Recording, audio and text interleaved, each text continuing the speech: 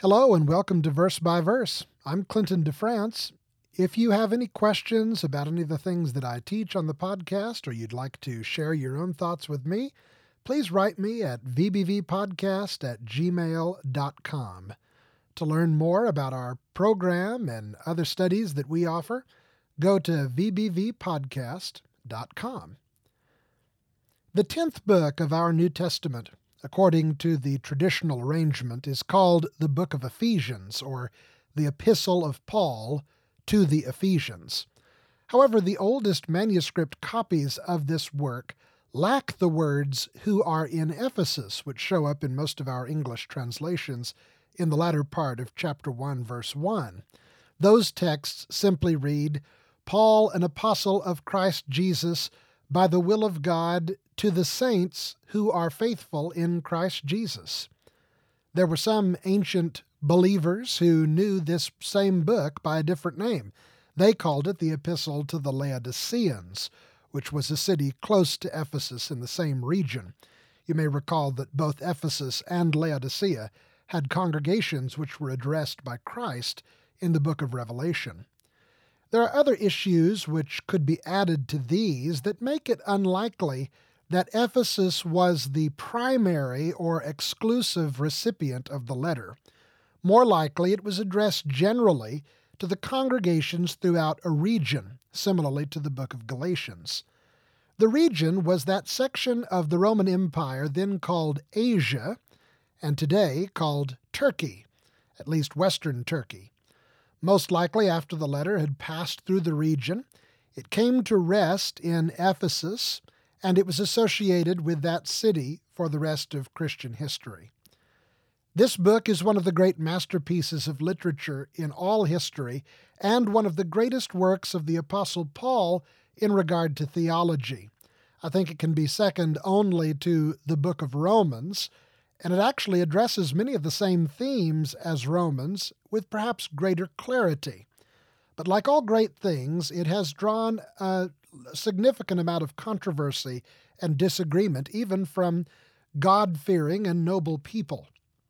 It discusses issues like predestination, the relationship between grace and works, God's plan for the future, the role of spiritual gifts in the church, and the concept of spiritual warfare, which is a subject that has been almost completely ignored for the last 200 years or more of Western church history, until renewed interest and sometimes perhaps hyper-interest in very recent times.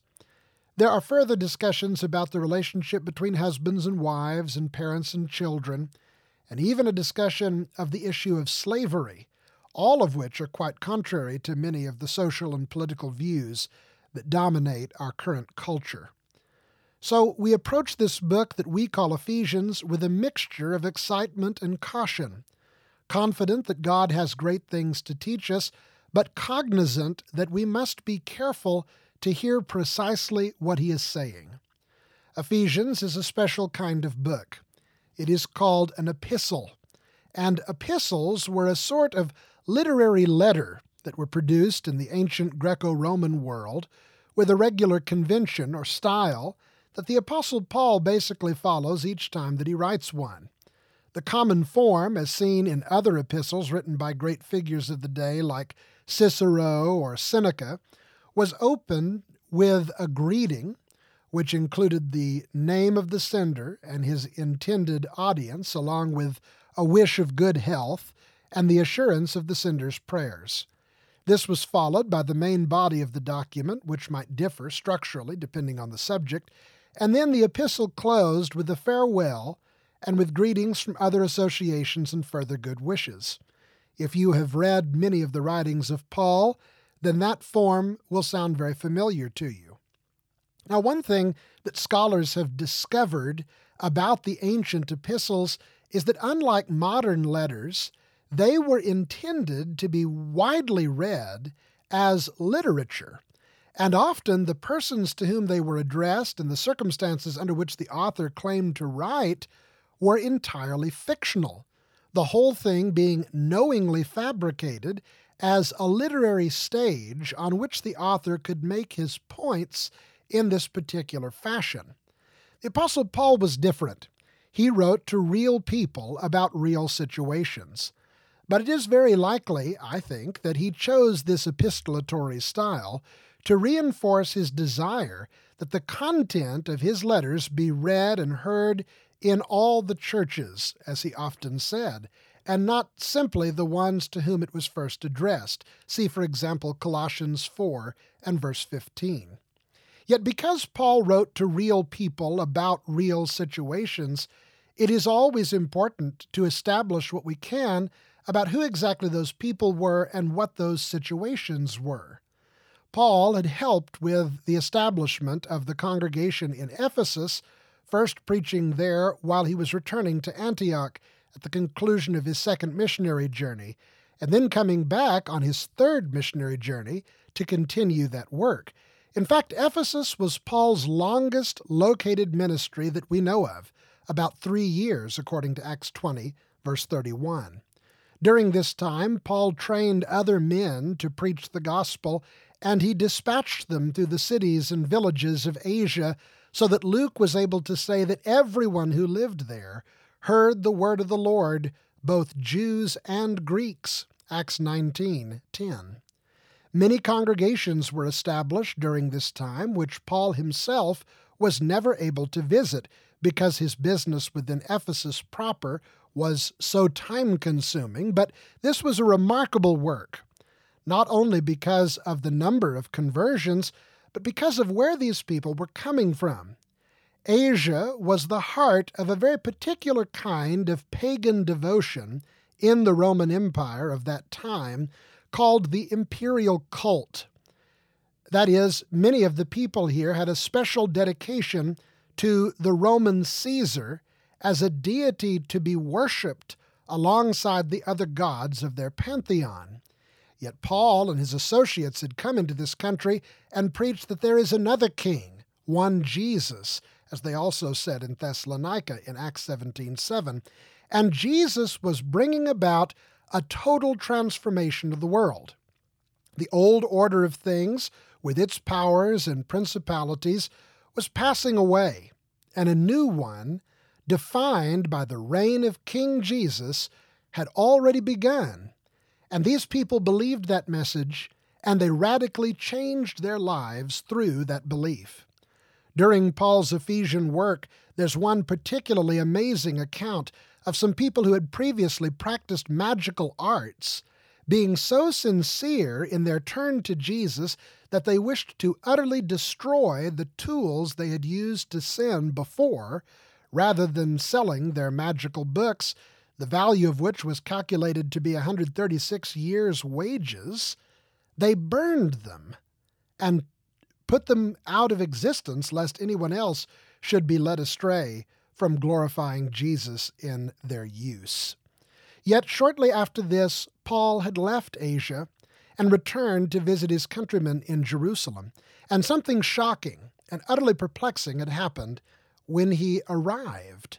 While Paul was in the temple, some of the unbelieving Jews from Asia, perhaps some of the enemies he had made in Ephesus, brought a false accusation against him. You can read about that in Acts 21, verse 25. And though the accusation was false, Paul was arrested, and he spent time in prison and was tried before different regional leaders for even a few years, until finally, by his own insistence, Paul had been sent to Rome to appeal to Caesar. Now, this was a dangerous situation. It might have resulted in his death, although that would have been terribly disproportionate for the things he was accused of. All the same, it was possible. And this would have made little sense to the Christians in Asia. Think about it. They had left the cult of Caesar to follow Jesus as king of the universe, but now Caesar had the man who seemed to be Jesus' most devoted servant, and his life was in his hands. How could this be? Was the work of God being defeated by the powers of darkness? This is the situation, and I believe the question that the Ephesian letter was written to address.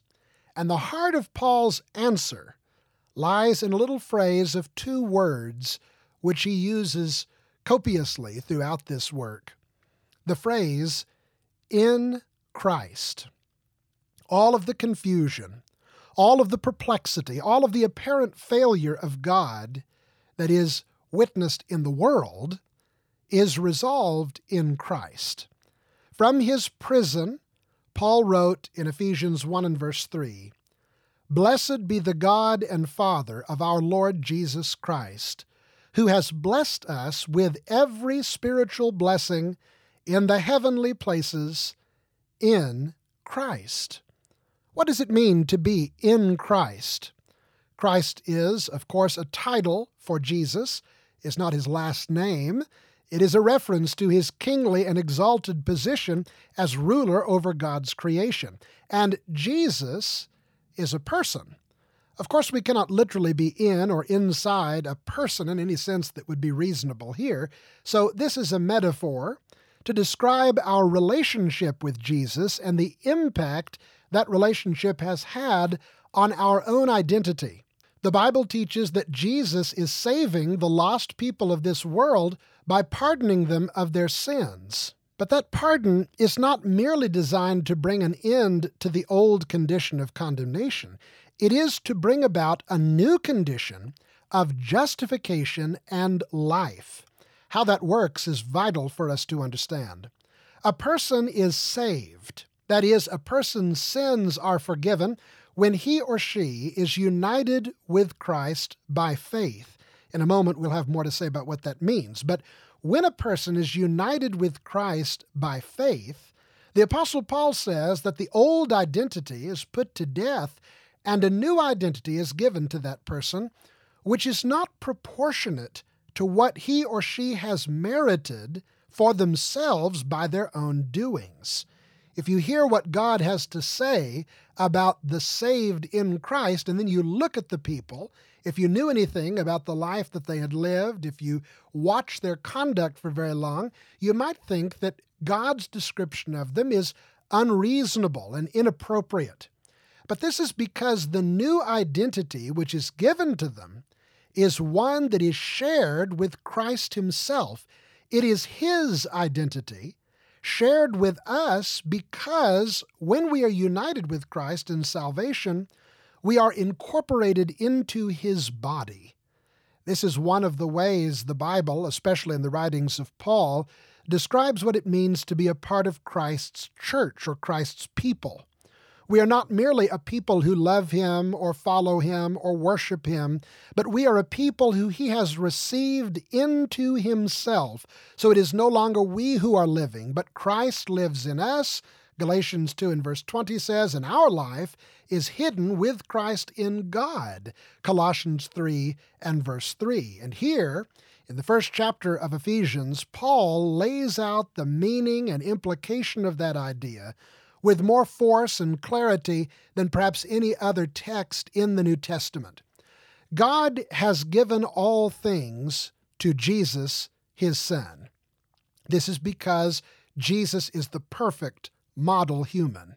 He is the only man to fulfill in himself the purpose for which God created humanity, to image God in this world, and thereby he has earned God's good pleasure and received for himself the earth as his inheritance. God said to Jesus, "This is my beloved Son, in whom I am well pleased." This points back to Psalm 2, where these words are given from God to his anointed one, to the Messiah. And then God continues in that psalm, "Ask of me, and I will give you the nations for your inheritance and the ends of the earth for your possession."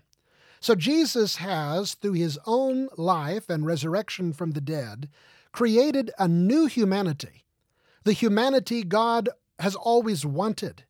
And this is how the new humanity is being spread throughout the earth, to replace the old humanity. Those from the old humanity who have sinned and failed come to Jesus by faith, and they are received into him.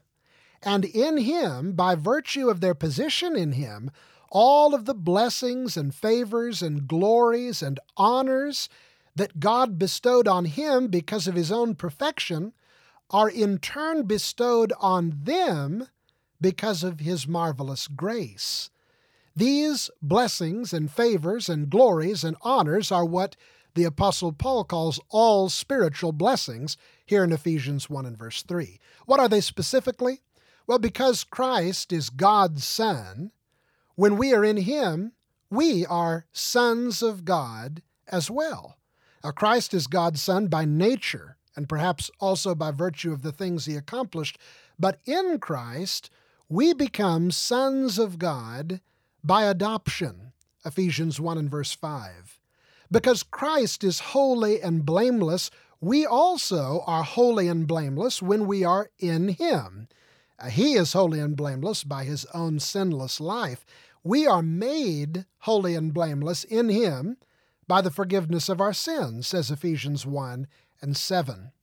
Because Christ has been given an inheritance, that is, the fullness of all things that God will redeem when His work is finished, we have the same inheritance because we are in Him. This is why Paul says we are joint heirs with Christ. Christ is the firstborn Son. And in Him, we have the same identity. We're not just children of God.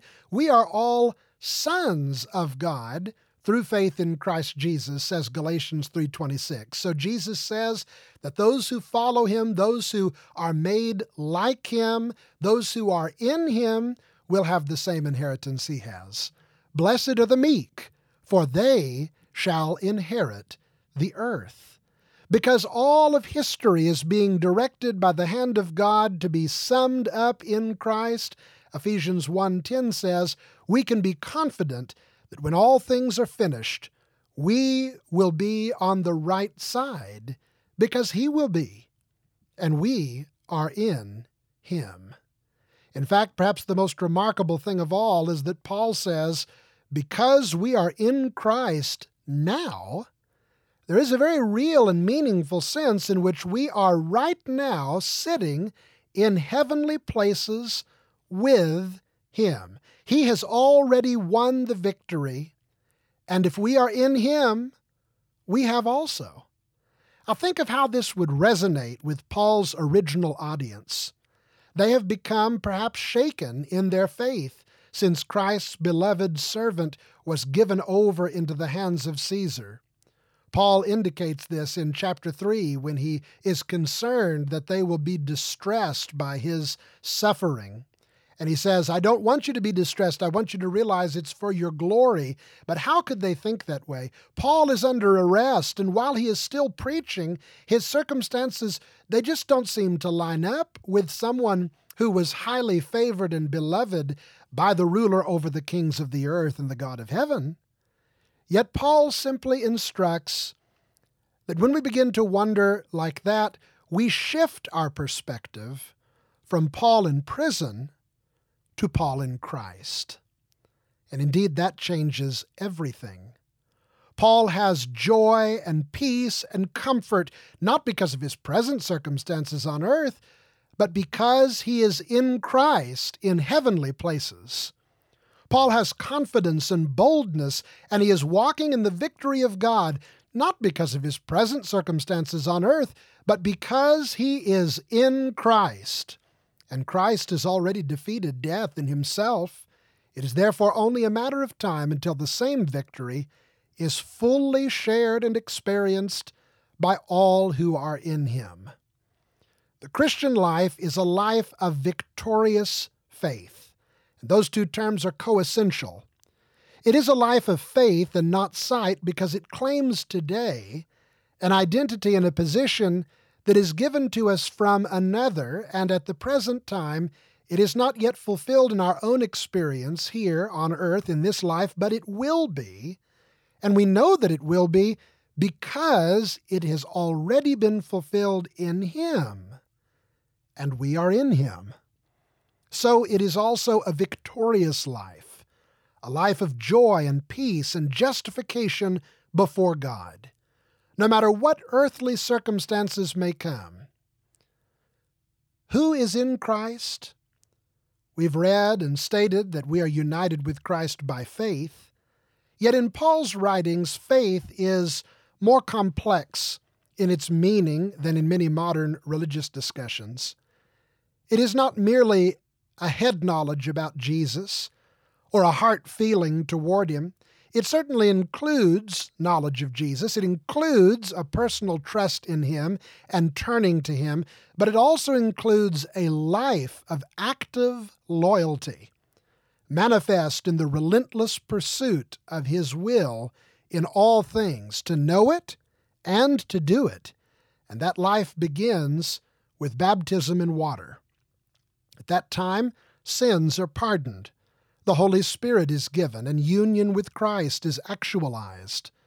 Listen to how Paul says it in Galatians chapter 3, 26 through 27, but his words here are in perfect harmony with what he has said and will continue to say in Ephesians. You are all sons of God through faith in Christ Jesus. For all of you who were baptized into Christ have clothed yourselves with Christ. The kingdom is spreading, oh, tell ye the story, God's banner exalted shall be. The earth shall be full of his knowledge and glory as waters that cover the sea.